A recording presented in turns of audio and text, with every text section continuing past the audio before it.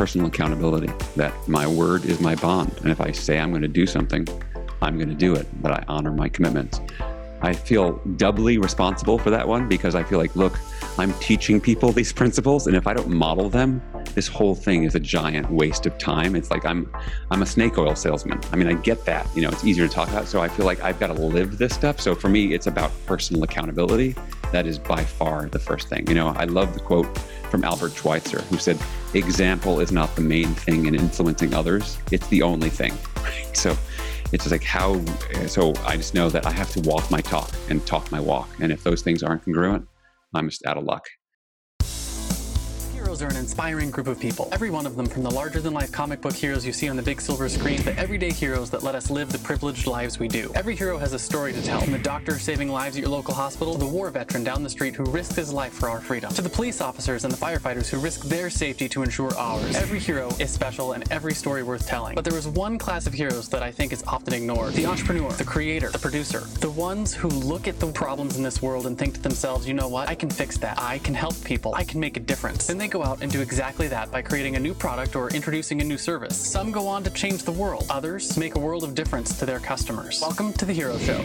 Join us as we pull back the masks on the world's finest heropreneurs and learn the secrets to their powers, their success, and their influence, so you can use those secrets to attract more sales, make more money, and experience more freedom in your business. I'm your host, Richard Matthews, and we are on in 3, 2, 1. Hello and welcome back to The Hero Show. My name is Richard Matthews, and today I have live on the line Alain Hunkins. Are you there? I am. It's nice to see you. See you, Richard. I'm really excited to be with you today. Awesome, and hopefully I did an okay job with your French name. Yeah, it was great. It was great. Yeah, it's not you wouldn't be the first person who has had to struggle with my name. So, yeah. So you want to know something that cracks me up is I have a really basic name, right? Like Richard is not very difficult to pronounce, but more often than you would ever imagine, I tell people my name is Richard and they respond with, "Oh, Robert?" And I'm like, I don't understand where you're hearing Robert when I say Richard, but probably no less than several hundred times in my life has that happened. And it's always Robert. So yeah, well, that's a really good example, Richard, of just people are not as rational as we think we are. I mean, there's reasons that we are flawed as communicators, and that just points to it partially. Yeah, that's one of them. So speaking of, what I want to do real quick is do a quick introduction for my audience who may or may not know who you are, and then we'll dive into your story. So Alain is a sought-after keynote speaker, facilitator, and coach. And you're a leadership expert who connects the science of high performance with the performing art of leadership. So what I want you to do for me real quick, Alain, is tell me a little bit about what your business does, who you serve, and sort of like what your primary problems you solve are. Sure. Yeah. So I am the founder and CEO of Hunkins Leadership Group. And what I'm about is helping people who are high performers become high performing leaders. Anyone who ever worked with a bad boss in the world knows that being good at something and being able to lead others is two different skill sets. So I work with individuals, teams, and organizations, either through training or coaching or consulting or speaking, on basically breaking down the magic behind, great leaders, what do? Breaking it down into its component parts and helping people to understand the challenges to implementing those behaviors and giving them specific tools so they can become more effective. How that plays out is either individually or with teams or with companies. What we look at is we get higher levels of productivity, higher levels of profitability. We have increased levels of engagement, lower levels of turnover. And so the list goes on. I mean, clearly when people work in environments with better leaders, better things happen. So my work is all about creating better results through better leadership. Absolutely. So you said something that stuck out to me, mostly because it's very close to something I tell people all the time. You said that being good at something doesn't always necessarily lead to being good at leading other people to do the same thing. And one of the things that I've done for the longest time is I help clients build education systems, right, that they can then turn around and sell to people who want to learn whatever it is they're teaching. And one of the things I've discovered is that the overwhelming majority of people who are really, really good at doing a thing are not good at teaching other people how to do that thing, right? And the skill of teaching sounds to me like it's very similar to the skill of leading others in terms of like actually getting a task accomplished. What do you think about that? Oh, absolutely, it is. In fact, my background is I think of myself as an adult educator, and that really, I never think of myself as so much as a teacher as I facilitate the learning of others, right? Which is a different reframe, right? So it's how do you help people to do that? And I find that in terms of, I think, as you said, many people can't explain what they do well to others. It's because most of us are too stuck. We're in it. And so it's equally as important to know how you do what you do as opposed to just what it is, because otherwise you have no perspective. And so leaders need to be able to rise up to what we'll call the balcony and see the big picture and see how all the systems interconnect and interrelate, and then also to rise back down to the dance floor and get in there and dance and do the detail stuff and help people alongside, because sometimes we're leading from out front. Sometimes we're leading from the side, sometimes we're leading from behind. And part of leadership wisdom is to know the difference of when you should do what part of it. Absolutely.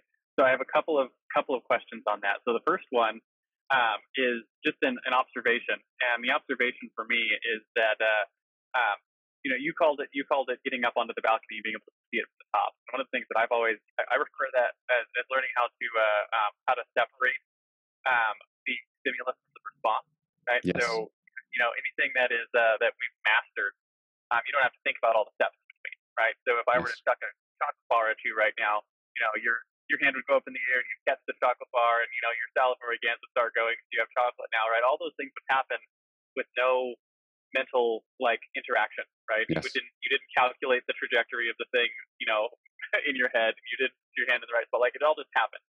And it's because you've mastered all of the skills in there so far that the stimulus and the response are immediate. And if I'm hearing you correctly, what a leader needs to learn how to do is they need to learn how to separate those and pull them apart, the stimulus from the response, and see all the decisions that are happening, right? All the little things that are happening, so they can teach someone else. When when you get this stimulus, here's how we're making these decisions. Here's how we're making these decisions. Does that sound right?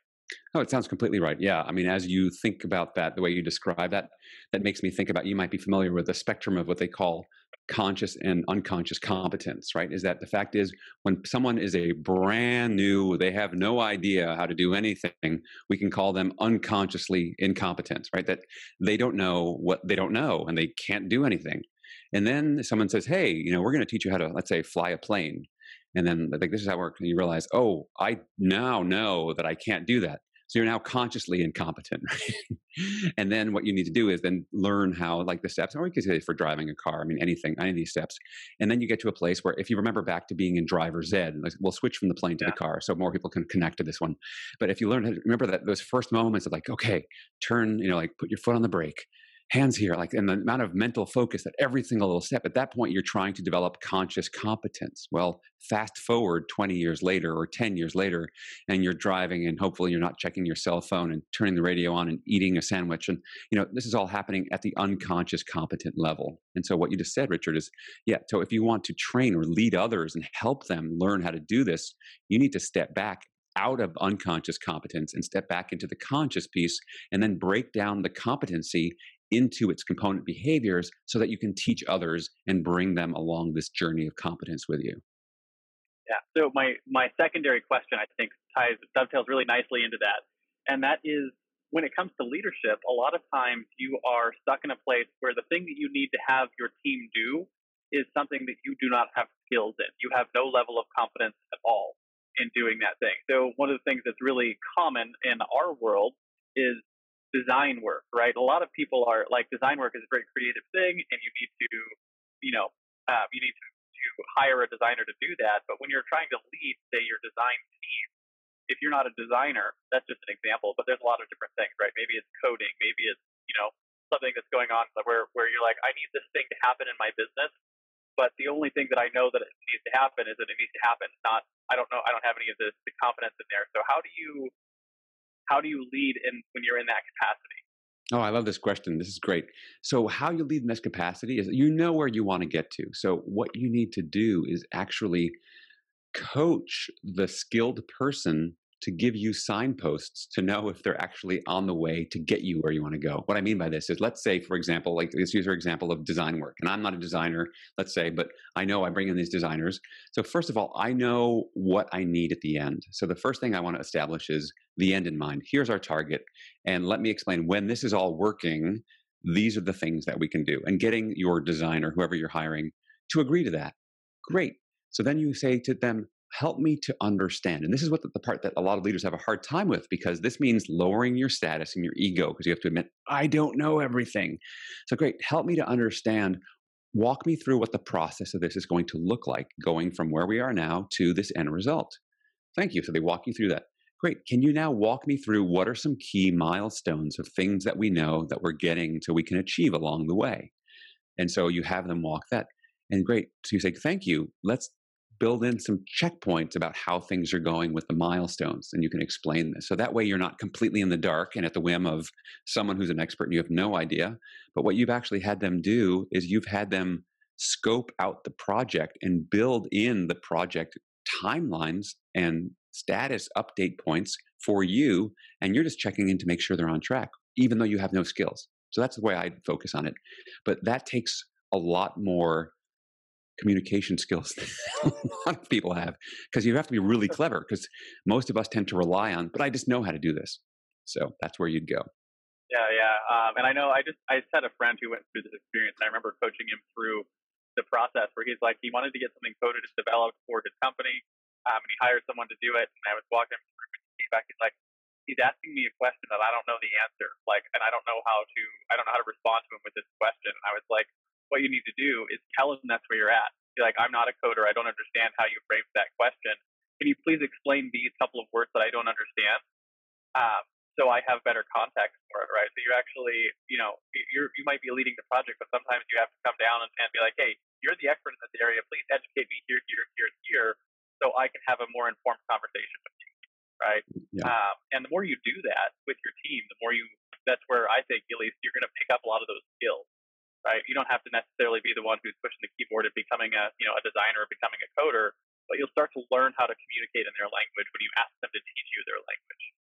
Absolutely. I mean, I think this idea of translating things from what's inside people's minds, whether that's the expert that is coming in to code, whether it's your customer, it's like, help me to understand, what does this look like to you? And if people start throwing out language you don't understand, pause and say, help me understand. I don't get that. Can you explain that in a different way? Give me some examples, whatever it is.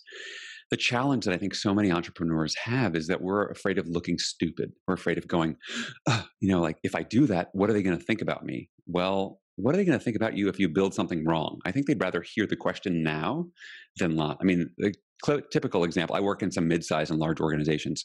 I mean, I can't tell you how many people have been through the experience where they're in a meeting and people start throwing out acronyms and they have no idea what the acronym is, but they're not comfortable speaking up and saying, excuse me, what did you just say? Because now we're speaking alphabet soup and no one knows what's going on. So yeah, we've got to lower the ego bar so that we can have conversations that lead to understanding, as opposed to these conversations that are just about trying to impress people with how smart we are.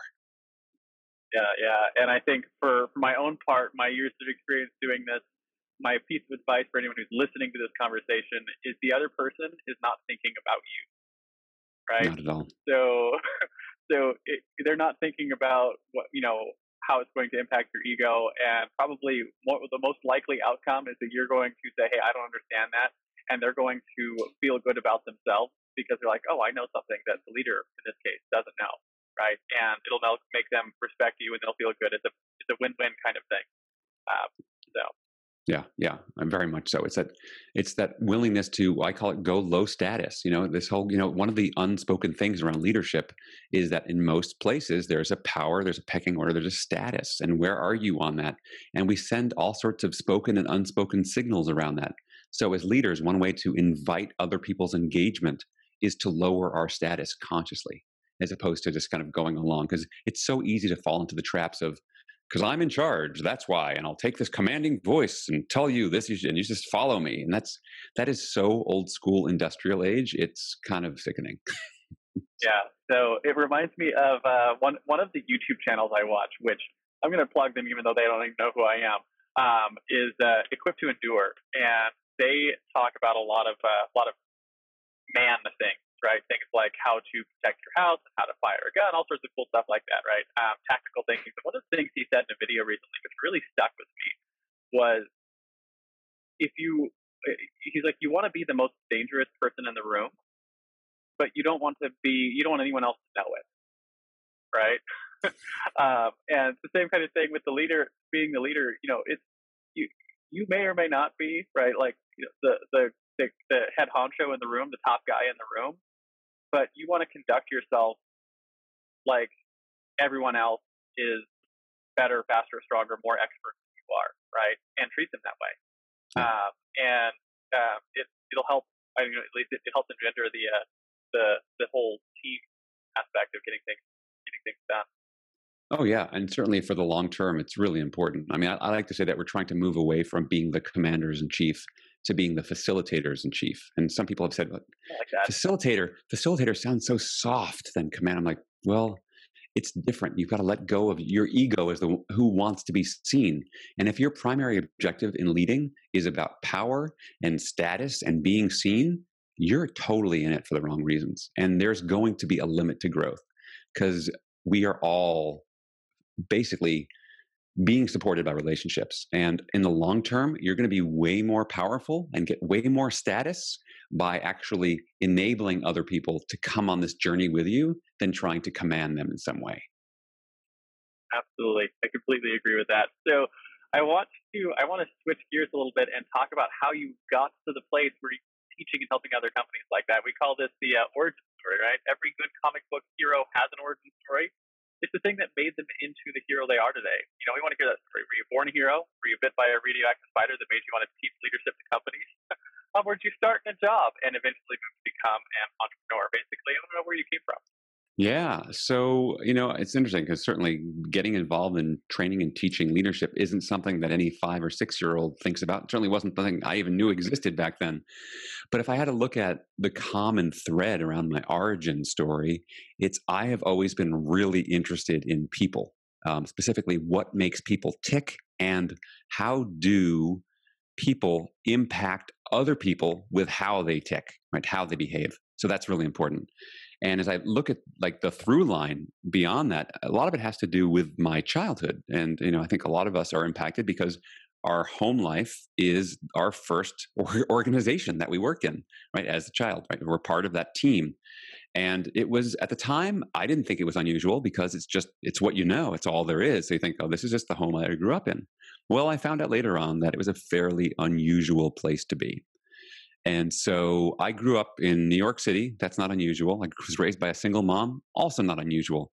The unusual part is that my mom and my grandmother, my mom's mom, who also raised me because my grandmother moved in with us when I was 1, both my grandmother and my mom are Holocaust survivors. They're born in Belgium.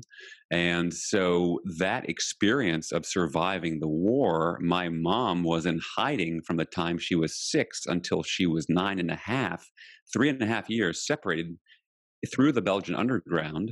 And then they were reunited. The rest of the family was killed. That shaped their experience of the world. And it certainly shaped their experience of how they raised me. And here I grew up in New York City. I went to public schools, and my experience at school and going to my friends' houses was so different from my own. And I think there was a part of me trying to reconcile, like, why is one of these things so not like the other? And so it got me interested in studying psychology. Like I was a kid, I was reading books about psychology, and I was reading like Viktor Frankl's Man's Search for Meaning. Who's the one who wrote, by the way, about between stimulus and response, there is a choice. And then that choice is your freedom, and that freedom is your power to choose. I know you're talking about stimulus and response. So for me, a lot of this was really informed by that experience and what I found. And I ended up doing a personal development workshop when I was about 25. And I started realizing, oh my gosh, there are other people who have these rich internal lives, because it's not something I'd ever talked about.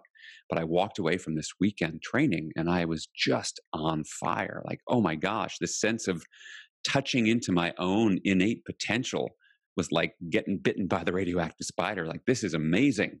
And so I wanted to get involved, and I started volunteering to be a support, third level string facilitator to help just kind of observe, be a fly on the wall in these kind of personal growth trainings. And I went, oh my gosh, this is great. And what I found was there was nothing more satisfying than turning on the light bulb in somebody else, right? How do I kindle the fire of brilliance in somebody else? And that passion, I mean, I to this day, there's really nothing that's much more exciting than that to me. Like, there's nothing that feels more rewarding, more meaningful. And so I started getting involved with this at the age of 24, 25. And I was doing educational training in schools. My background, actually trained as a professional actor.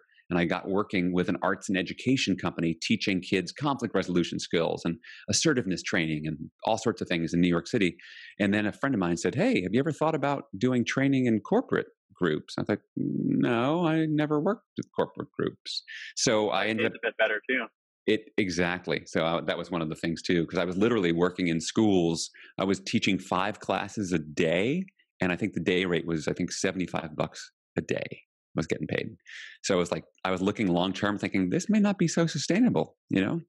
So anyway, I ended up switching, and then from there, I ended up working both in for-profit and not-for-profit. I've just kind of worked with everyone and anyone because the common denominator are people. So for me, just cultivating that, and then as I got into focusing on people, I realized that, oh, you know, I was interested in leaders because I thought leaders make a difference. And what I found through all of my practice and then my research is that leaders don't make a difference. Leaders are, in fact, they are the difference, that they create so much of the variance in culture. And as you know, Peter Drucker famously said, culture eats strategy for breakfast. And so getting the culture right, getting the behaviors right is so important. So that's what got me into leadership development. And that was about 20 years ago. And so it's been going ever since. So I guess that was the bug that bit me. It's funny. I was actually on a podcast called Culture Eat Strategy based on that quote a few weeks ago. Cool. And talked about the same kind of things. But yeah, so my interesting sort of question about that whole origin story is when did you sort of make the shift into turning it into a business where you're actively seeking clients? And how does that transition go from learning how to teach what it is you teach to learning how to run the whole like business aspect of it, right? Which is like, you know, having clients, dealing with, you know, payments and accounting and marketing and all the other stuff that goes into running a business, doing what you do.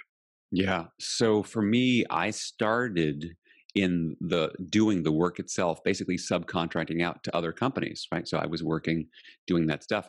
And what I found was I was changing and upgrading their content, changing it all around. I think, wait, I can do this myself. I could do. So I started reaching out to other people and they said, hey, come do this. So a lot of it was learning as I go. Like, oh, how do you invoice someone? You know, what does that look like?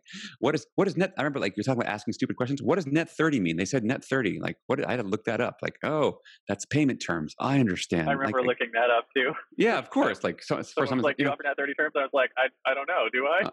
Exactly. So, you know, figuring things like that. So I think there's been a lot of, you know, it's kind of trial and error. You try stuff and like, oh, that doesn't work. Like marketing, branding. I've gone through so many iterations, and I think it's like they talk about when I first got a website, you know, I kind of came up before the internet really was going, and someone said, you got to understand your website is like a painting that never dries. You know, there's constant iteration. And I just love that idea of so many aspects of building a business are like a painting that never dries. And I think entrepreneurs that are really successful share they share a bunch of stuff, but I think there's one superpower, and it's not very sexy. It's consistent action, right? I'm sure you've talked about this with other people because it's such a key thing, which is, do you follow up? Do you do something every day to move your business forward? And do you look up to see how it's going every so often? You can't just work at the same stuff, and then change your approach if it's not working, and just but you've got to try stuff. I'm amazed at how many people say, oh, you're going to go on podcasts. Like, what's the ROI on that? It's like, I'm in seed planting mode right now. Like when you're planting seeds, you're not pulling those seeds out of the ground and go, why aren't you growing yet? Like, so there's a season for all these things. And no, there's a time to reinvest. And so where am I researching? Where am I hiring somebody else to do something instead of doing it myself? Where does it make sense for me to do something myself? I mean, these are all the questions that I think all of us as entrepreneurs are continually asking. And there's no magic wand. It's trying to figure out what's working and then keep doing more of it. But the key thing is consistent action.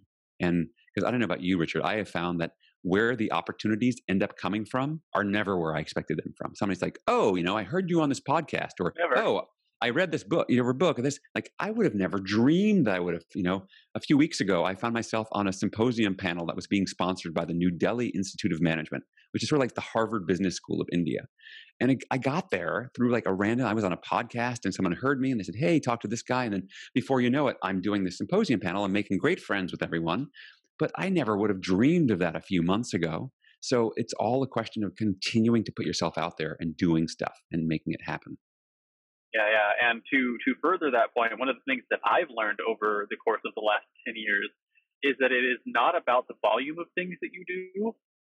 It's about doing the right thing over and over and over again. Yes. Right. And the hardest part about that is you don't always know what the right things are. Yeah. Which is where people get tricked into trying to do the whole volume of things. Maybe I'll just do everything and work myself till I die. Yeah. But one of the things that I found is when I started, because early in my entrepreneurial career, I was the kid who was, well, if I work 15 hours a day and only take breaks for sleeping and eating, then I'll get to where I want to go faster. Yeah. And you find out that doesn't actually work. No. Because you're not actually focused on doing the right things. You're focused on you've asked yourself the wrong question, essentially. Yeah. And when I started reducing the amount of time I was willing to work, my business started exploding.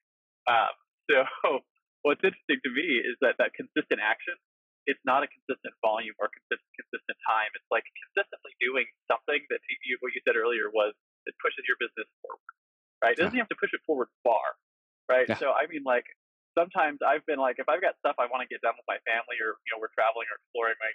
People who watch this show know that we travel full time. Is like sometimes I'll be like, I want to finish this row of copy on our website, and if I accomplish that today, I'm good, right? And then tomorrow I'll come back and finish the next row of copy on the website, right?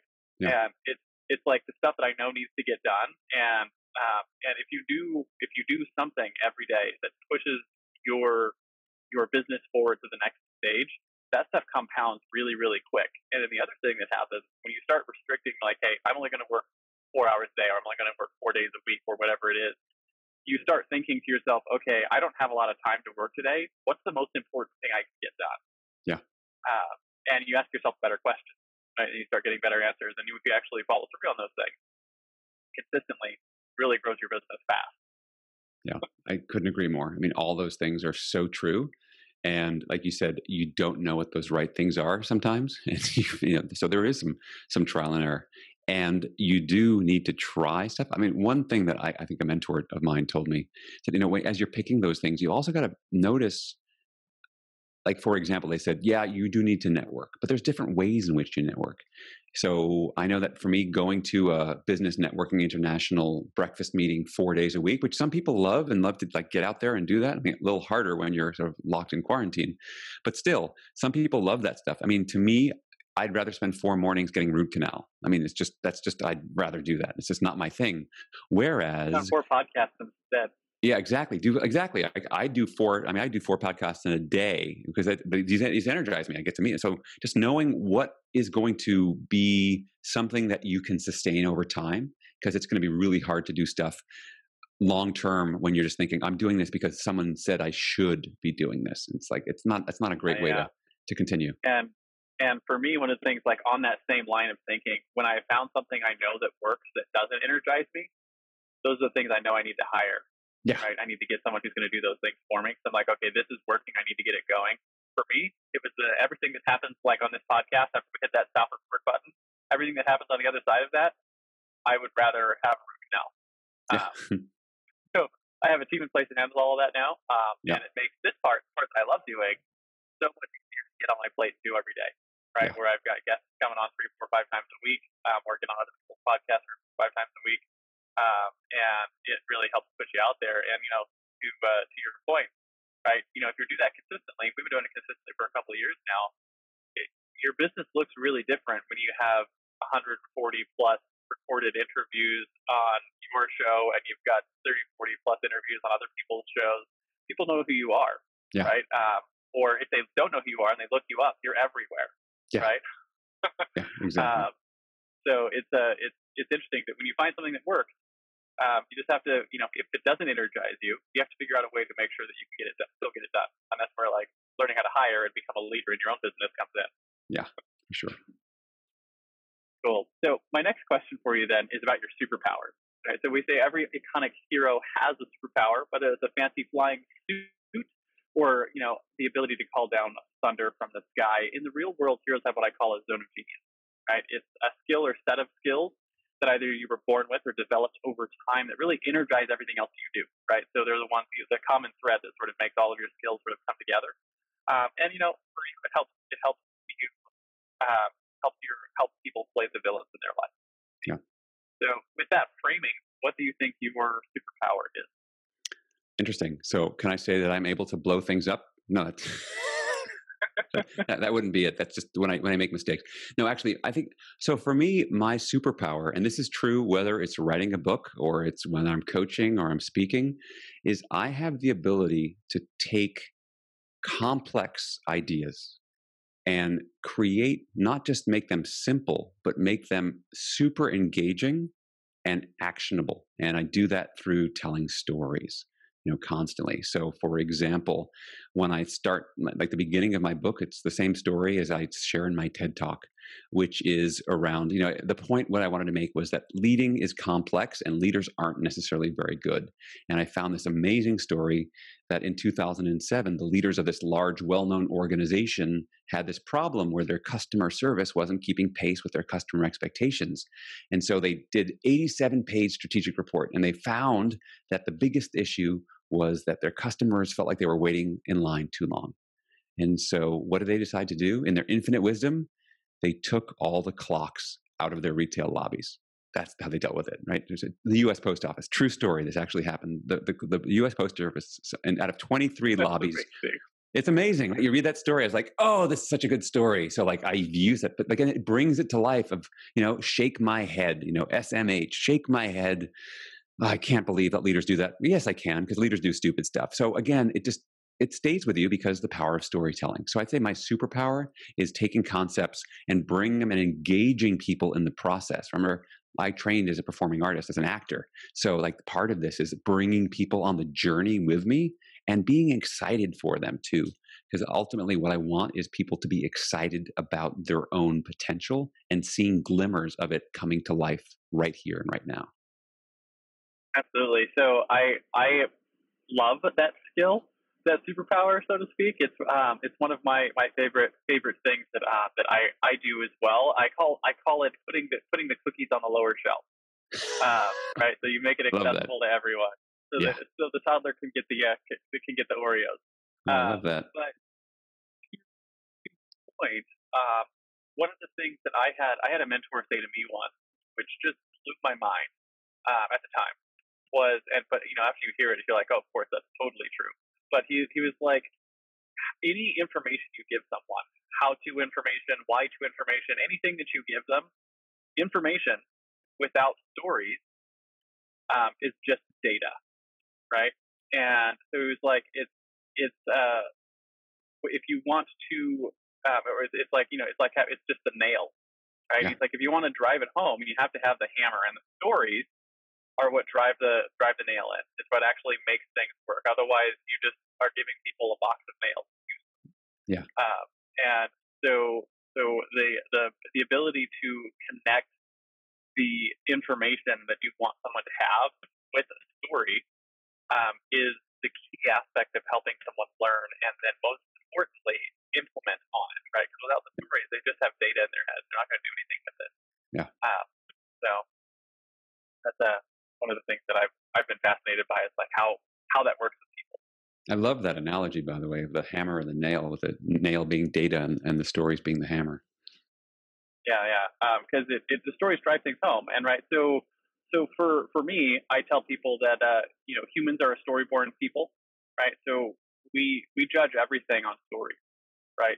Particularly our relationships, right? So you and I are closer friends than we were when we started, because we've shared some stories with each other, right? And the more stories we share with each other, the closer our relationship becomes, right? Yeah. And that goes from an acquaintance is someone whose name you know but story you don't, right? A friend might be someone who you know some stories from each other, A best friend might be someone who you have shared all of your stories together already, right? And you can't tell them any new stories they haven't already heard. So the only way to deepen your relationship is to go and create new stories together, right? To have experiences together. Exactly. And that's so that works in relationships, but it's also it's how human beings interact with their world. We interact via story. Yeah. So being able to educate and teach via story is such an important skill. Yes. That's terrific. And I think also when friends are so good that they know each other's stories, I guess the other thing you can do that's fun is you can find new people and tell those stories together, because that's always a fun. That's also like, true, right? It's like, oh, well, you tell your no, you tell it this time. Now you tell it. So it's good. Yeah, yeah. So the flip side then of the superpower is your fatal flaw. Right. So every Superman has his kryptonite. Every Wonder Woman has their bracelets of victory. They can't remove without going mad. Probably have a flaw in your life or in your business that's held you back, something that you struggled with. For me, a couple of things that I struggled with over time, things like perfectionism, that kept me from shipping product, or a lack of self-care, which meant I let my clients walk all over me. Or probably my biggest one is being a visionary, but being really, really bad at the minutia. So didn't have the discipline to implement on the things that I wanted to get done. But more important than the flaw, I think, is how have you worked to rectify it? So people who are the show might learn a little bit from your experience. Yeah, that's funny. I can resonate with a few of your flaws there. So thank you for the honesty on that, Richard. So for me, I sometimes describe myself as a recovering perfectionist, and there's a couple of pieces to that, and that had for a long time held me back because I felt that somehow if I didn't get it right, then I shouldn't put it out there. And in my mind, right was this: I had put the bar so high, it kept me from trying stuff. It was easy just to, oh, it's not going to happen, not going to happen. And then the flip side of that was I would spend so much time focusing on getting one little thing right. I was like shining like this little tiny gem. It's like realizing, oh, you realize a whole truckload of other gems just went by while you were so busy shining the one. So I was losing perspective. And I had this great mentor who said something to me. He said, Alain, you know what your problem is that you approach everything like you're trying to get 100 on a test. And there's a lot of tests in life that are just pass-fail. Like you don't need to get 100 on lots of pass-fail tests. And I got to say, that sounds kind of pretty obvious, but it hit me like a ton of bricks at the time. Because I was like, oh my gosh, that so sounds like me. Because yeah, I would worry about the littlest things. And how is this going to seem? And how is that going to seem? And it's just that what I have found is the best entrepreneurs in a lot of ways, actually, they don't have too much of that self-reflection, because yes, you need to reflect, but then you need to execute and drive and go. Like you said, ship. Like, let's get this going and let's learn from the active iteration of doing it, as opposed to ship and iterate.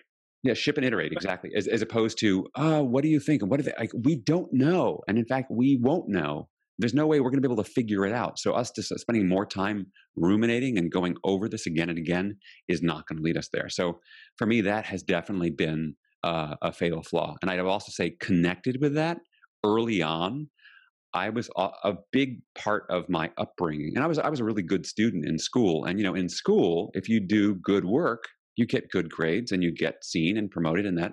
And then when you get out of school, those rules don't apply. And as someone said to me, unfortunately, too many of us live under the myth that good work should speak for itself. I said, look, if good work spoke for itself, the field of marketing wouldn't exist. The fact is, you do need to toot your own horn, and you got to find the right way to do that so it doesn't come across too obnoxious. But if you just do great work, but no one knows about it, it's like the work didn't exist. And so the willingness to put yourself out there and frame what you do in a way that's of value to other people is a really important skill. And I wish I had learned that sooner, and I'm still working on getting better at it. So those are a couple of my flaws, I'd say. So on the first one, the perfectionism thing, I had the metaphor that hit me like a ton of bricks that really helped me with that was another friend and a close friend of mine said that he was like, Richard, perfectionism is the lowest standard you can hold yourself to. That's interesting. And I was like, ow, like why? And she was like, because it doesn't exist, you can't hit it. Yeah. Right. So if it doesn't exist, you can't hit it. It's the lowest possible standard. You're setting yourself up to not do anything, right? To not ship. And if if that's your goal, if your goal is to not shift, if your goal is to not make a difference, your goal is not to help people, then sure, go for perfection. That's the lowest goal you can have. And it was like a shift in my head. I was like, oh wow, I am legitimately not helping people by striving for perfection or right now. And so it was just like kind of regular That's real thing. Yeah, that's intense. It's funny, even as you say that to me, like that's the lowest standard you can have. Part of me goes, "Oh gosh, yeah, you're right." Yeah. So I totally get that one. You feel it in your gut. And you're like, oh, when you get that's the whole point story thing, right? When you have a story that drives it home, you're like, oh, there Yeah, you go, I get it now. totally. And so for me, one of the things that I did to overcome that was learning how to take the last little bit of something and pass it off to someone else on my team, right? Whether that is publishing the episode or pushing the publish button on the article or saying, hey, read this over, and if it's good, get it up on the website or whatever it is. It's just taking the shipping part off of my plate and having a team who's responsible for the shipping thing. Because then I can't get myself into my own like, oh, I can tweak it a bit more, and by Yeah, a bit more, I mean for the next 3 years, right? yeah. Because it's never done, right? 'Cause like you said, there's It's no never done. there's no perfect, so there's no point in that. Yeah, Yeah. It's a painting that never dries, so I could always make a few more adjustments, right? yeah, yeah. So have you found? So how have you dealt with that? Well, one of the things, yeah, I was going to say, one of the things like, on that front, one thing I've done is I've let people into the process sooner. So I show earlier drafts of work to more people. I'm just like, hey, take a look at this. Because part of me is like, yeah, you know what? It is a second or third draft that you're looking at. And I won't show them a first draft because they're usually terrible. And I need to edit if I'm writing something. But that is getting people more involved earlier and just being, it's the work, like realizing you're giving me feedback on the work. You're not giving me feedback on my own inherent self-worth as a human being. And learning how to separate those things out is so important. I think for everyone is like, how can you learn to bring other people on? Because like none of us is as smart as all of us. And so the more I can get good minds looking at the stuff and moving things forward, and like you're saying, trusting other people with stuff, and like, great, go with it. And let's make that happen. So that's where I go, opening them up into the process sooner. So on your second point, the learning how to market yourself, right? So doing good work doesn't speak for itself, I believe is what you said. Yeah. And that's such an interesting thing because I've never heard anyone say that before, but it's such a true thing. And I remember growing up as a kid, I was one of the kids that if I tried at all, school was super easy for me, right? It was like written and designed for people who have my type of personality. Yeah. And so school was so easy that I didn't care. And I realized pretty early on that good work does speak for itself. And so it's something I've always sort of had in my head. And I'm curious, just because I'm in the process of raising 4 children, how do you teach that message? How do you teach the message that good work doesn't speak for itself? Yeah. Yeah, it's interesting because I think good work, in the parenting thing, I think it has to do with the fact that I think that there's a developmental cycle, whereas like certainly in a family system and as well as in school systems, there's a certain amount of hopefully good work does speak for itself. It's almost like you need the structure of that first before you can create the variation, which is it doesn't speak for itself. Because ultimately, let's face it too, yes, you need marketing, but ultimately, after you've gotten someone's attention and they open up the package and they look inside and they go, yeah, that's kind of stinky. It's kind of stinky. So you need to have the good work too. So I don't think it's an either or. I think it's a both and. It's a question of priorities. It's just thinking that one can exist without the other is kind of crazy. So I think, yeah, I mean, thinking about it from the parenting point of view, it's, well, I'm just thinking about, I have a 13-year-old daughter now. And I mean, I've had her for 13 years, but she's 13 now. And it makes like, I suddenly have this 13-year-old daughter. No, I've had her for a while, and now she's now 13. And I just look at her social life, and I have a 16-year-old son too, but my daughter's social life is way more complicated. And I hear that's pretty true of girls in general. But I just think about how she needs to kind of, we'll call it marketing, but just in terms of which friends are going to spend time with who and how that works. There's a lot of thinking about all that stuff that's going on. Now, ultimately, what's that like? I ask her like, well, what do you want? Because it's really easy for her to get caught up in what her friends think about her, and she loses sight of what she herself actually wants. And I think as entrepreneurs, to take that analogy, is everyone's going to tell you, what's your success like? So like, what's your income stream going to look like, and how much do you want to make this month or that? What's your vision for this, or in 5 years, what you're going to do? And there's so many other people that can tell you, try to define for you what success looks like. And ultimately, we've all got to define that for ourselves, right? And so that looks like different things for different people. Yeah, yeah. I know it's been an interesting thing for myself. So the I think that good work speaks for itself, and the perfectionism go along hand in hand a lot, because one of the things that like I struggled with was I want something to be perfect so that the work speaks for itself.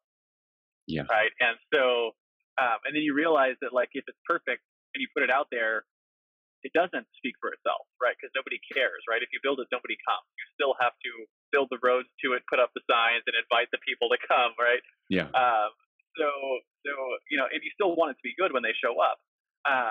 But it's been an interesting thing both to learn in my own life and in my own business, and then also like I'm in the process of like trying to educate my children that hey, you have to have good work. But more importantly than having good work, you also have to be able to talk about it, right? You have to be able to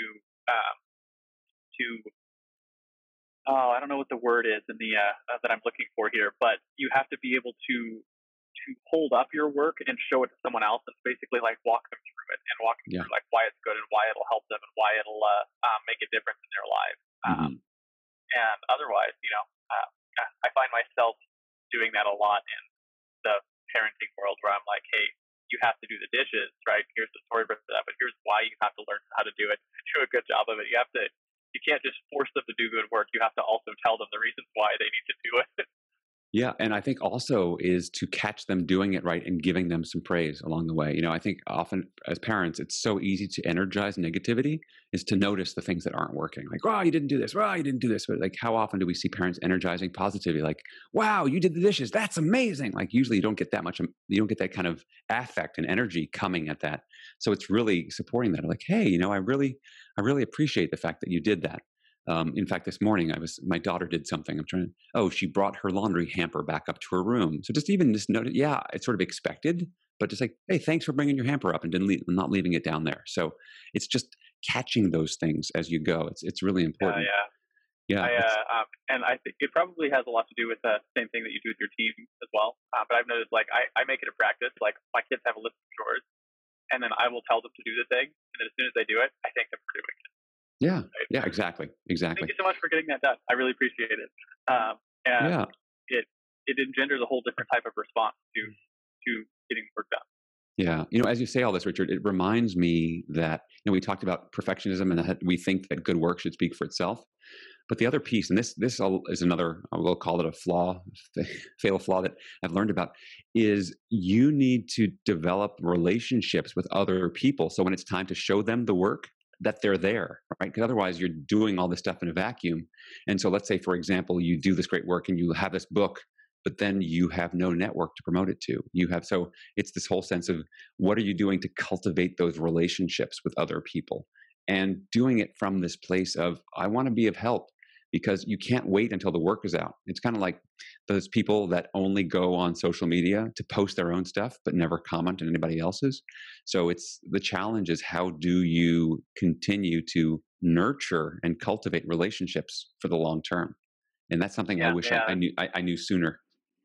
To your point earlier that you made, that you can't, I'm going to lose what I was going to say, but your ability to put it out there and like get someone to do, come and like be a part of it is going to come from, you have to actually like build a network of people. You can't be looking at what the ROI is now. Yeah. Right? Because the ROI is going to come later when, when you've built all the relationships, you have the huge network of people, whether that's coming, going to your BNI group, you have the whole local community who knows who you are, or if it's building a podcast like this one or going on podcasts like you're doing. You're building those network of relationships so that when you do launch something, which I believe you're going to be talking at the end of this podcast about something you're launching, you have people share it with. Yeah, exactly. And it's putting in the work. That's part of the work too, is building those relationships up over time. And how do you find ways to not just have them once, but just sustain them in some way? And that takes some thinking and thinking through smartly. Awesome. So my next question for you then is about your common enemy, and I always love this question, but because every superhero has an arch nemesis, right? It's the thing they constantly have to fight against in their world. Right, in the world of business, it takes a lot of forms, but generally speaking, I put it in the context of your clients, right? People you work with every day.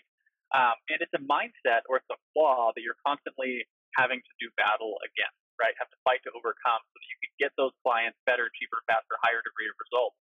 What is that thing you're constantly sort of like banging your head against the wall and going, damn, if I had a magic wand, I could just bop all my clients on the head with it and get rid of this? What would that be?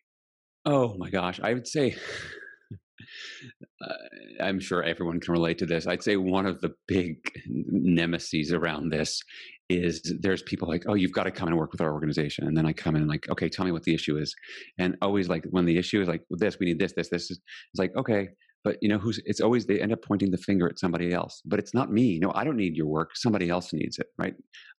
Somebody else has to do Yeah. this. See, so, and it's amazing how the blame game gets passed. It's like people say, mid-level managers like, well, we would, but the senior managers don't. And I go to the senior manager like, oh, I would, but the executive team, they really don't. Go to the executive team. Oh, but it's the CEO. So I go and interview the CEO. Who you think is the buck stop here?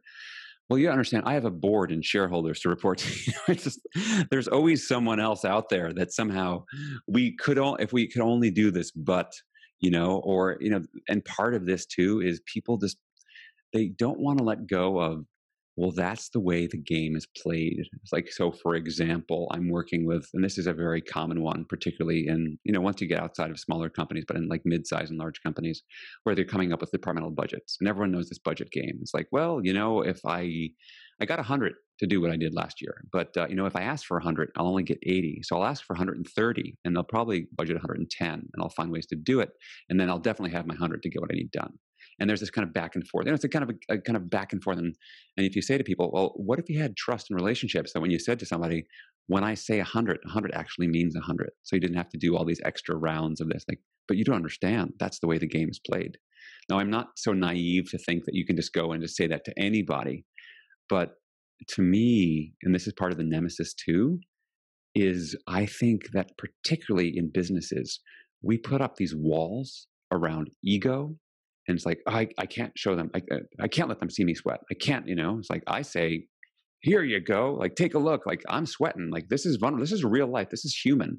And I hope that actually coming out of this pandemic in 2020, people realize, guess what? These are people here. Like, you're probably seeing them on a Zoom screen with a dog or a child running through because they're all home together. It's like, there always was life and work and they're all together. It's called life. So to me, really, I mean, I'm kind of digressing around this, but they're connected to me because I think ultimately what it comes down to is how can we, if we say that we want to unlock potential, are we willing to hold up the mirror? I mean, some people are, and particularly the more senior you go in organizations, the more challenging it gets because let's face it, people get comfortable. So there's this kind of weird entropy comfort zone. And I think it's that comfort zone that has people push things off. And people are really good at coming up with excuses for why they won't do stuff. And I think the real challenge is to go, all right, I want to work at this and I need some help and I could use some support. And so that's one of the things I work against is kind of that entropy that people hang out in that Oh, comfort yeah. zone and want to blame somebody else. So just to bring it back into the parenting world, one of the things I tell my son all the time, he's 10 years old, and I love the crap out of that boy, but is that if it's not his fault, he can't fix it, Right. right? And, I say that to him mostly because I have to say it to myself all the time. Exactly. Because if it's not my fault, I can't fix it. So everything that's wrong in my life, doesn't matter what it is, right? If my wife is having a bad attitude, if I got a client who's upset, if my dog has diarrhea, it doesn't matter what it is. It's always my fault, right? Yeah. And if it's my fault, then I have the power to fix it, right? Whether that's changing the diet for the dog or figuring out what's going on with the wife so I can help her through it, whatever, or apologizing to a client because we fucked it up. right? Yeah. It's always my fault, and that's a hard thing to do. So it's one of those things I always have to tell myself, Yeah. right? Like, because the first time something comes up and you're like that it's uncomfortable, whether it's a question or discussion or something that's coming from a client, your first instinct is always like, yeah, it's over there, and you have to like suck it up and be like, nope, whatever this is, it's my fault, right? Yeah. I have to fix it, right? Even if it's the client screwed up, if the client screwed up, the client Yeah. didn't they needed to have happen, right? It's Yeah. always got to be my fault, or I have no power in the situation. Now that's Richard. That's a great example of what we call like an empowering belief, right? That may or may not be true 100% in all situations, but by believing it and holding that, it gives you so much more power to actually start to be proactive and do something about it. And what a valuable thing for any entrepreneur who wants to make things happen, right? To make that happen. It's like, yeah, it's my fault. I can do something about it. Yeah, my fault. I can do something about it. It's the same thing. Like it's one of those the customer's always right kind of Yeah. belief. Yeah. Right? The customer may not. It's most of the time it's probably not right.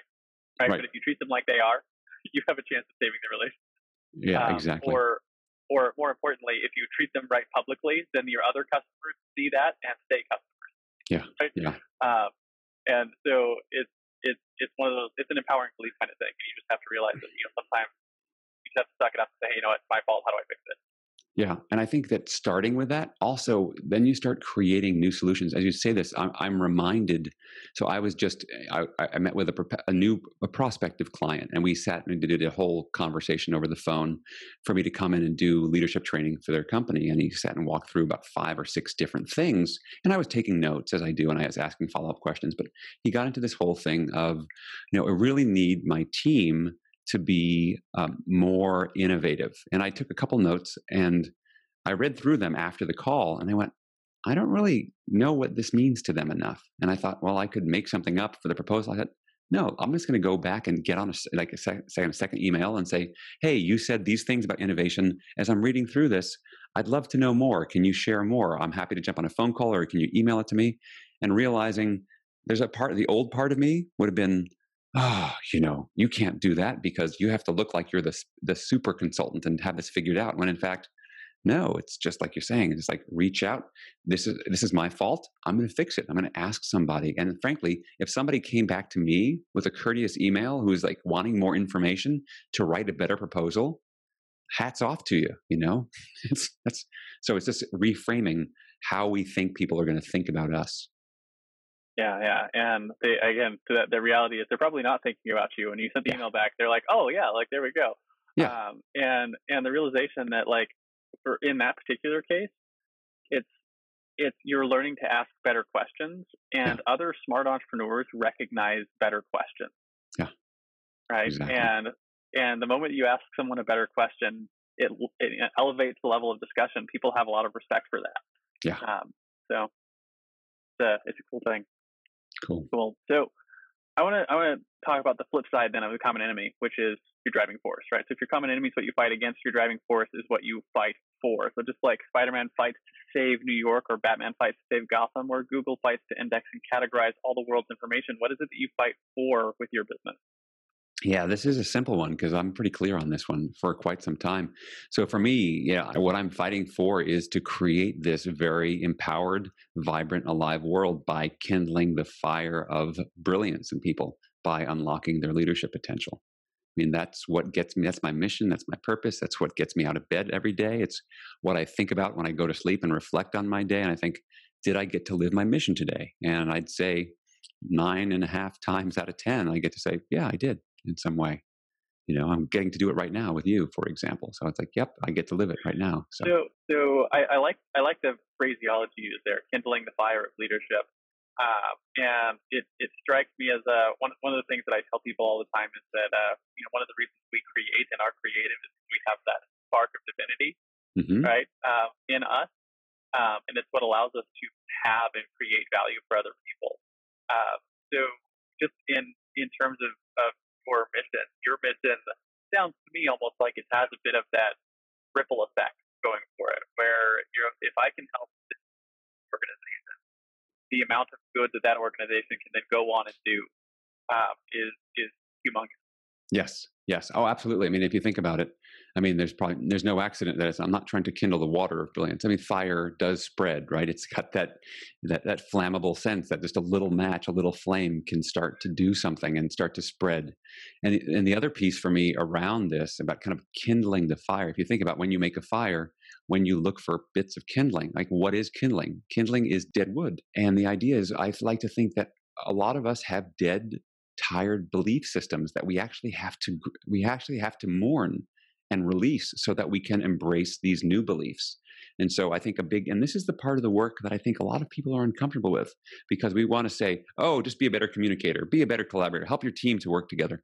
We don't stop and go, hey, what are those limiting beliefs that you have that are getting in your way? You need to actually take those out and uncover them, look at how they're not serving you, and then find a really good way to burn them so that you can create some new beliefs to take their place. And so to me, that is a big part of unleashing people's potential, is the willingness to really burn up those parts that no longer serve you. Because, I forget, you can't put anything else in a full cup. And so you've got to get rid of the stuff that's not serving you anymore. One of my favorite companies, just because I love their story and I love how they do their marketing and they do their product development, is Apple Computer. I guess they're just Apple now. And one of the things that fascinated me, I've read all their history all the way back to when they started, and paid pretty close attention to all their device releases. And every time they have a major release of something, they are one of the companies that will intentionally cut things off before they, when they stop serving their purpose. And really technically smart as I am, but they took FireWire out to replace it with USB, and they cut floppy disks with CD drives. They took CD drives out to put in SSD hard drives, right? And all those things happened significantly before the market was quote unquote ready for it. But it allowed them to push the envelope forward rapidly, right? And we all benefit from their desire to get rid of things that are no longer serving them to 100%, right? If it's not taking in the next 4 or 5 years, they cut it off, whether or not the rest of the industry thinks they should keep it. Yeah. And I always loved that for myself. And I think things in my own business and in my own life, does this serve me now? And if it doesn't, is it worth cutting out and getting rid of? And that whole philosophy it's turned me into a minimalist. Yeah. Right. So people who watch the show regularly, they have probably noticed I only own 3 button-up shirts. You only ever see this one, a gray one, or a black one, or a red one. That's it. That's all I own. And my entire wardrobe is in a single drawer in my desk over here, because that's how I live my life. But it's if it doesn't serve me, I don't keep it. So I always try to figure out, how do you keep everything in your life, whether it's the relationships, if it's your clothes, if it's your tools, if it's the stuff that you have stuffed in your closet, if it's the things that your products and services you're offering in your business, they're not serving now and serving the future plans for your business. You can cut them out and get rid of them so you can move forward. That's terrific. Yeah, I love that. Speaking of heroic tools, I want to take a few minutes to tell you about a tool we built that powers the Hero Show and is now this show's primary sponsor. Hey there, fellow podcaster. Having a weekly audio and video show on all the major online networks that builds your brand, creates fame, and drives sales for your business doesn't have to be hard. I know it feels that way because you've tried managing your show internally and realize how resource intensive it can be. You felt the pain of pouring 8 to 10 hours of work into just getting 1 hour of content published and promoted all over the place. You see the drain on your resources, but you do it anyways because you know how powerful it is. Heck, you've probably even tried some of those automated solutions and ended up with stuff that makes your brand look cheesy and cheap. That's not helping grow your business. Don't give up though. The struggle ends now. Introducing Push Button Podcasts, a done-for-you service that will help you get your show out every single week without you lifting a finger after you've pushed that stop record button. We handle everything else: uploading, editing, transcribing, writing, research, graphics, publication, and promotion, all done by real humans who know, understand, and care about your brand almost as much as you do. Empowered by our own proprietary technology, our team will let you get back to doing what you love while we handle the rest. Check us out at pushbuttonpodcast.com/hero Hero for 10% off the lifetime of your service with us and see the power of having an audio and video podcast growing and driving micro celebrity status and business in your niche without you having to lift more than a finger to push that stop record button. Again, that's pushbuttonpodcast.com/hero. See you there. And now, back to the Hero Show. So I do want to talk a little bit about something very practical. So I call this the Hero Tool Belt. Okay. And it's like every superhero has their tool belt with awesome gadgets like Batarang or laser eyes or a big magical hammer that you throw and comes back. Talk about one or two in your business every day. It could be anything from your notepad to your calendar to your marketing tools to something you use to deliver your clients, maybe your own mnemonic or something that you think is essential to getting your job done every day. Sure. There's a couple things that come to mind. One is I am a huge fan of analog tools. I have digital ones too, but I have, and it's actually right next to me here, I have this Franklin planner. I'll show it up on the screen, so I'm not just making this up. It's a compact Franklin planner that I got, I think originally, first year I had this was 1995, and I have all of my appointments also online and stuff, like our appointments and stuff. But there's something about putting things to paper with a pen, which I have right here. I've been taking notes on some of the things you've been saying. It just wires things into my brain differently and reviewing it. So and I still do a daily planning and a weekly planning process that's based on the kind of the Franklin Planner method. And for me, that is about sitting through, I've got kind of my big projects and then taking a look at day by day, how can I carve out time? And by the way, this is a sort of a tool that's not a tool because it is involved. And my wife laughs at me because if she wants to get a hold of me, good luck, because I have no ringers on my phone, like I turn notifications on everything off because I don't want to be disturbed. I have enough busyness going on in my head of what I'm trying to get done. I don't need more input. I'll get to the input later. I'll check my voicemail. I'll check my email, but just dedicated swaths of time because otherwise. And there's all this great research about, people that it takes about 19 minutes to get refocused after you've been interrupted. So our attention and our time is our most valuable resource. So I have this planner. I have a whole system by which I go through to focus on what are the big, like you were saying, what matters the most. So I can go through that. And then there are times where I go, okay, block up, you're done. So that's it. So that's one tool. The other thing that I found too is now I happen to use HubSpot, which is a CRM system. There are other Salesforce, it's other things, because I just found the other key thing with growing a business I can't remember stuff. And I needed a good system to be able to follow up, to set reminders and so using it, whether it's following up, setting tasks and just being able to track stuff. I think without a CRM system that you will use, and it can be used for a lot of things. A lot of people know this stuff, but it's just, I can't imagine functioning. I just can't. It's like life's too big. There's too many people. There's hundreds of contacts, thousands of contacts. It's like, how are you going to do that? So those are a couple of the tools that I found really useful. I'll throw out a third tool that really helped me when I was writing my book, because like many other people, it's really easy to get distracted when you have a computer that you're got an internet connection on. It's an app called Freedom. I don't know if you know this one, Richard, but basically you purchase it. And what you can do is you can set it so you can lock yourself out of certain websites and you cannot access them for certain periods of time. You can do it. You can lock yourself out. So for me, I know when I start to if I'm writing, especially first draft stuff, I get anxious and stress, tension. Part of me wants that release, and I want to go and check the news on a website or check social media. So I would just YouTube videos. Watch some YouTube. So I would lock myself out of YouTube. I'd lock myself out of Facebook. I'd lock myself out of some news websites that I would follow, because what it made me to do is to stick with where I was. Like I just had no escape. And it's funny because the app is called Freedom, ironically, because the idea is that you're free to actually get deeper, more creative, meaningful work done. And so many people I meet and where I work, so many leaders I coach, I say, if I'm in a room with 20 people, I'll say, so raise your hand if you're working on a project right now that would benefit from you having 2 hours of completely uninterrupted thinking time just to sit with this issue, this problem, and work at it. Every hand in the room goes up. And I say, okay, raise your hand if in the last 2 weeks you've had 2 hours of uninterrupted time to focus on a project like this. Maybe if I'm lucky, one hand goes up, maybe two. That's it. So I think this is the thing that is so in demand. We are so caught up in the treadmill of everything coming at us. So what can we do so that we can be much more responsive instead of reactive to the world that we're working and living in?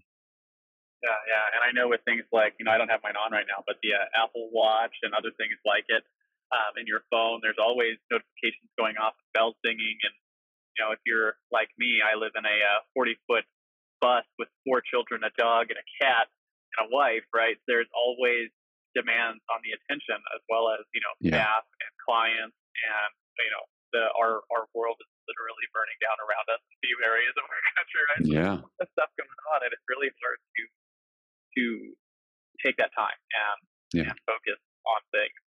And I know one of the things that I have done, and this was for me, it worked really well. So, like, my wife is like you, like, yes, stuff down the planner. If I put it in the planner, it's gone. Like, it's out of my head, and I'll Yeah. never see it again, and might as well just have not done it at all. Right. So I can't use a paper planner. I'm the kind of person, like, if I get mailed a check, I have to give it to my wife because I'll accidentally throw it away. Right. So, like, physical mediums don't do good for me.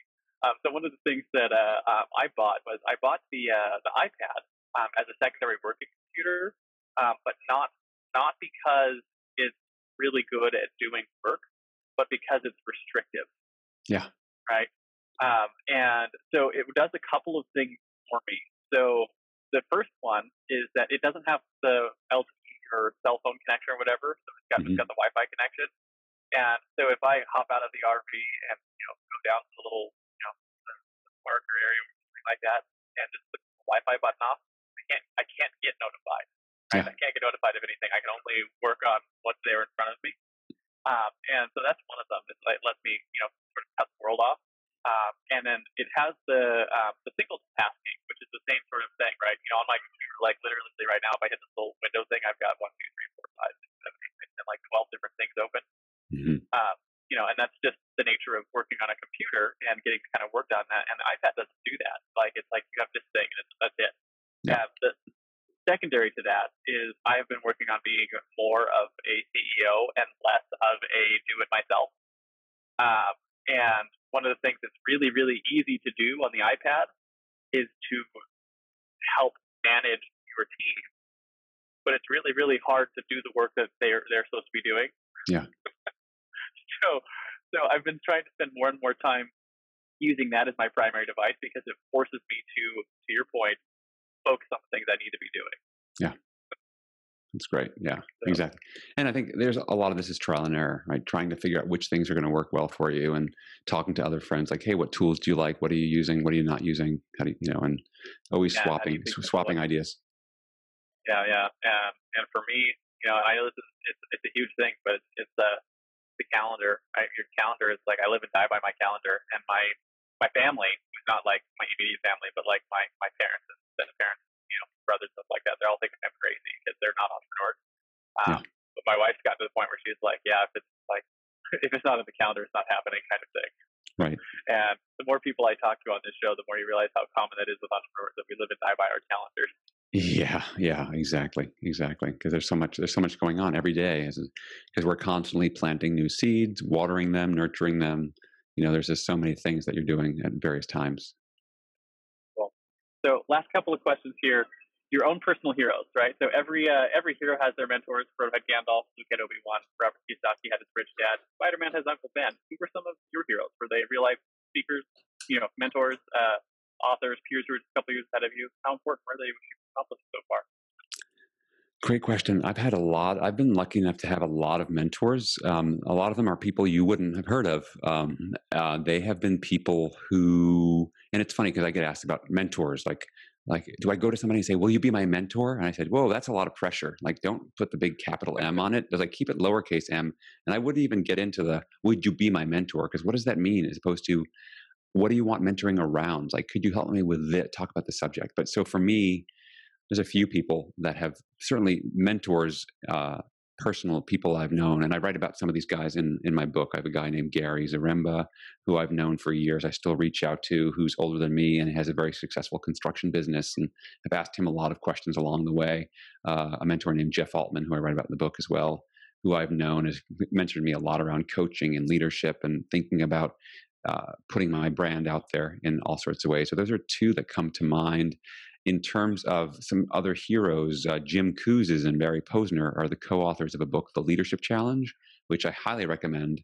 And the reason it's one of the best leadership books, and it's one of the most popular. It's now, I think, in its 6th edition. They've sold millions and millions of copies. Is what they did is they took leadership off of the pedestal and they democratized it, and they broke it down into the behaviors that we were talking about earlier. And so they are heroes of mine in terms of the commitment to great storytelling, great research, and great application of the principles. And so they inspired me in many ways. In fact, a thrill for me was that they both agreed to endorse my book. It's like, wow, I got to connect with them. I haven't met them in person, but we've had some wonderful correspondences. And I just think the world of the work that they do. And they inspire me because I've watched their talks and listened to them. And they inspire me to be focused on helping people. Like if you said, why do you do what you do? Yeah, would I like to be recognized for the work that I do? But I'd be more jazzed by helping people. Like ultimately, like I said earlier, seeing the lights go on as people kindle that fire, there's really no greater gift than that. And so people like Jim Kouzes and Barry Posner have inspired me to keep going and just helping people to become the leaders that our world really needs. Yeah, I always love just listening to that question. Everyone has their story of, who their heroes are. And sometimes they're famous people. Most of the time, they're just other people in their life who stepped up when you needed it, whether they know it or not. Well, it's funny. It's funny you mentioned that, Richard, because actually Jim Kouzes and Barry Posner did some research around this whole question of who are the leaders that you admire the most. And it turns out it's not the Martin Luther King Jr.'s, Nelson Mandela's, Mother Teresa's of the world. It turns out who are the leaders that you admire and that you have influenced you the most. It turns out to be my 4th grade teacher, my grandmother, right? It's my basketball coach. It's those people who have had a personal, real relationship with you. They're the ones who actually have, not only have they impacted you, but to me, that tells me, wow, that's the kind of impact that I am having on somebody else. Not that I could have. The fact is I am having. Now the question is, what kind of impact is it that I'm actually creating? That every single person I talk to, that is an impact that I'm creating. The question is, what kind will it be? That is the reason why I asked that question, is to help more people realize that you are a hero in someone else's life, whether or not you know it. Yeah. Right. And I remember one of my mentors said to me when I was a young kid. Actually, I say young kid, I was like 17 or 18. And I say he's saying it to me, but he was actually saying it to an audience of people. But I feel like he was calling me out directly. He said, "Your kids someday are going to have a hero. It damn well better be you." Wow. Right. Wow. And it was just it was something that clicked in my head and realized that, hey, you know what? If there's people in your life that you're going to influence, and you live your life in a way that you're worthy of the influence you're going to have. Yeah. So. I love that. That's impactful. It damn well better be you. That's great. Thank you. Damn well better be you. So last question for you here is your guiding principles. All right. One of the things that makes heroes heroic is that they live by a code. For instance, Batman never kills his enemies. He only brings them to Arkham Asylum. So as we wrap up the interview, let's talk about top 1 or 2 principles you use regularly in your life. Maybe something you wish you knew when you first got started on this whole hero's journey. Couple of them. I mean, the first one that comes to mind is personal accountability, that my word is my bond. And if I say I'm going to do something, I'm going to do it, that I honor my commitments. I feel doubly responsible for that one because I feel like, look, I'm teaching people these principles. And if I don't model them, this whole thing is a giant waste of time. It's like I'm a snake oil salesman. I mean, I get that, it's easier to talk about. So I feel like I've got to live this stuff. So for me, it's about personal accountability. That is by far the first thing. I love the quote from Albert Schweitzer, who said, example is not the main thing in influencing others. It's the only thing.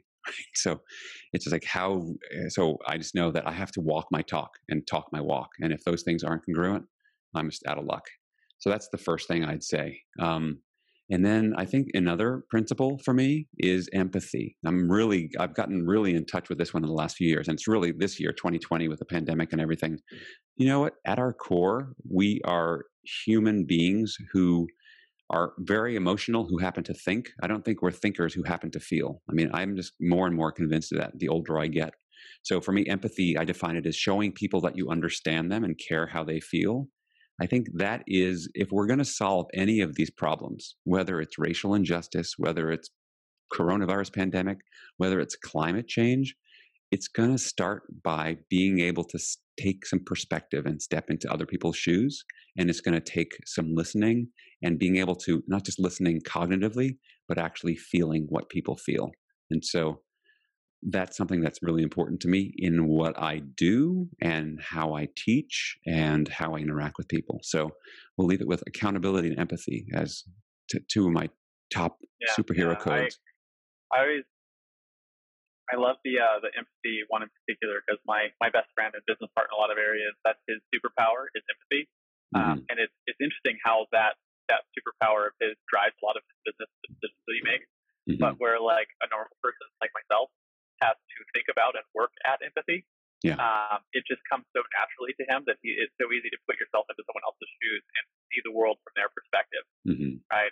And it's interesting because I say it's his superpower because it comes naturally to him, something that he's just good at, right? But it's not an unattainable skill. It's something that you can learn, and it's something that you can get good at, and it's something that you can and should practice.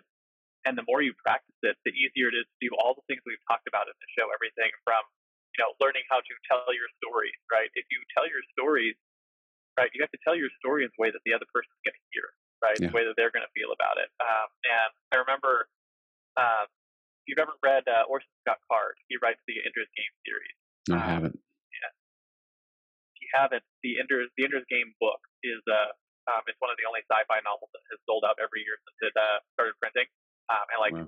I almost guarantee you, whatever print that you ran this year, it's sold out, right? It's sold out every year since 1978 or whatever.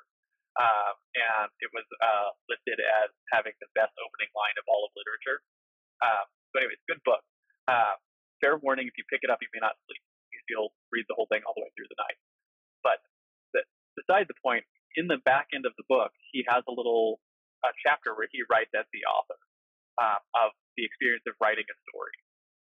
And one of the things he said that really, really stuck out to me is it's the whole empathy piece, is that a story is only ever half done, right? When I write it, it's half of a story. It becomes a story. It becomes alive when the other person hears it or reads it or interacts with the story, right? Because it comes alive in their head. So the whole idea of empathy is realizing that anything that you're doing, right, whether it's writing a story or telling a story or teaching, you're only ever doing half of the work. The other half of it is with the other person that you're interacting with. And that's where the empathy comes in, is learning how to be in that other person's shoes and understand that they have just as much part of whatever the experience is as you do. Yeah, exactly. And how do you, as you're building out whatever content or product or service, whatever you're trying to do, how do you keep that other person in mind and more in heart as you're considering all that? You're thinking, what would their experience be receiving this, and how can you close that gap as best as possible? Absolutely. Cool. Well, that is a wrap on our interview. And again, thank you so much for coming on the show, Alain. But I do have one thing I finish all of my interviews with. It's this real simple thing I call it the Hero's Challenge. And it's basically a selfish little thing I do at the end of all of my interviews as a way to get access to stories I might not otherwise find on my own. So the question is simple. Do you have someone in your life or in your network that you think has a cool entrepreneurial story? Who are they? First names are fine. And why should they come on the show and share their story? The first person that comes to mind is a guy named Ed. And Ed is all about being brave. He's interested. He loves to listen and tell stories about bravery and just what are the things that get in the way of that. And I think that courage and bravery is such an undervalued skill in today's world. And so I think he'd be great to talk about these things. Awesome. So we'll reach out after the show and see if we can get an introduction to Ed. For sure. So for the send-off in comic books, there's always the crowd of people who stand and cheer and clap. for the hero who has done their heroic deeds. So on this show, our analog of that, or was it analog or analogous? I can't remember what the word is. Is basically, where can people find you? All right, where can they light up the bat signal so they know what Alain, I would like learn some leadership in my organization. Where can we do that? And I think more importantly than where they can do that is who are the right types of people to raise their hands and say, you know what, yes, I would really like to speak to them. Great. Yeah, let's start with that second question first. So yeah, if you are interested in taking the next step on moving from being a high performer to a high performing leader, if you have beliefs that you want to take a look at, your mindset and your skill set about what that means, that's the kind of people I'm working with. I work with people who are clearly ready to take that next step and are serious, whether that's individuals and or teams or organizations, whether that's coaching, speaking, training, or consulting. And if you want to reach me, the easiest way to go is check out my book's website page, which is www.crackingtheleadershipcode.com. You can read all about the book. You can read the testimonials. You can also download the first chapter of the book for free right there. That page is linked to my AlainHunkins.com website, which is AlainHunkins.com. And on that site, you can learn all about the various services I offer, some of which I just mentioned, as well as one of the things that Richard and I were talking about before we went on air is I'm launching a new project on October the 5th, and there's information about this on the website. It is a online 30-day leadership challenge. It's going to be using a technology platform in just a few minutes a day, helping a small group of committed leaders who are interested in bettering themselves, specific practices using principles from habit formation, positive psychology, and gamification over the course of 30 days. And you can read all about that on the website on the 30-day leadership challenge.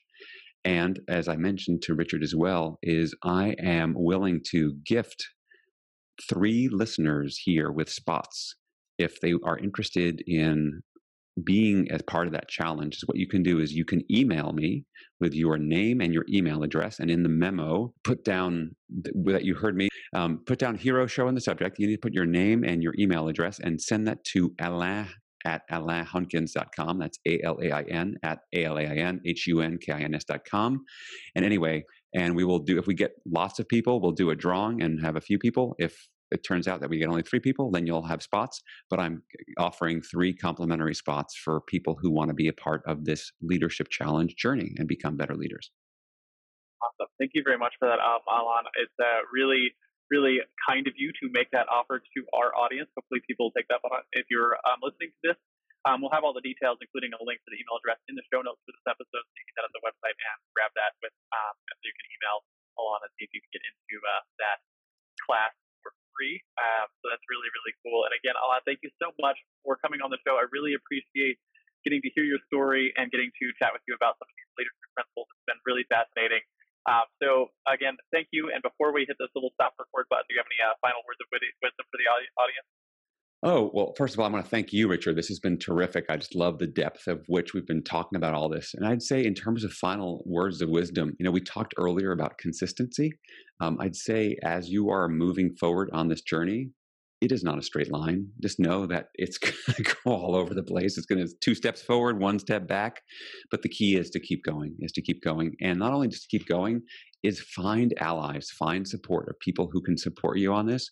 I find, entrepreneurs, sometimes we think of the hero as being this solitary person, but I mean, look at the Avengers. Like, look how much they do when they work together better to kind of switch back to superheroes. Yeah. So find your team of Avengers to take this journey with, because not only will you get farther, you're going to have a lot more fun doing it.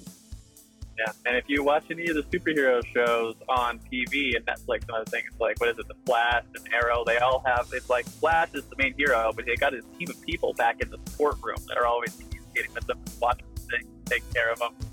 Every Batman has his Robin, right? Yeah, exactly. Gotta have a team. Have a team. So, again, Thank you so much for coming. Really appreciate it. Hey, thank you, Richard.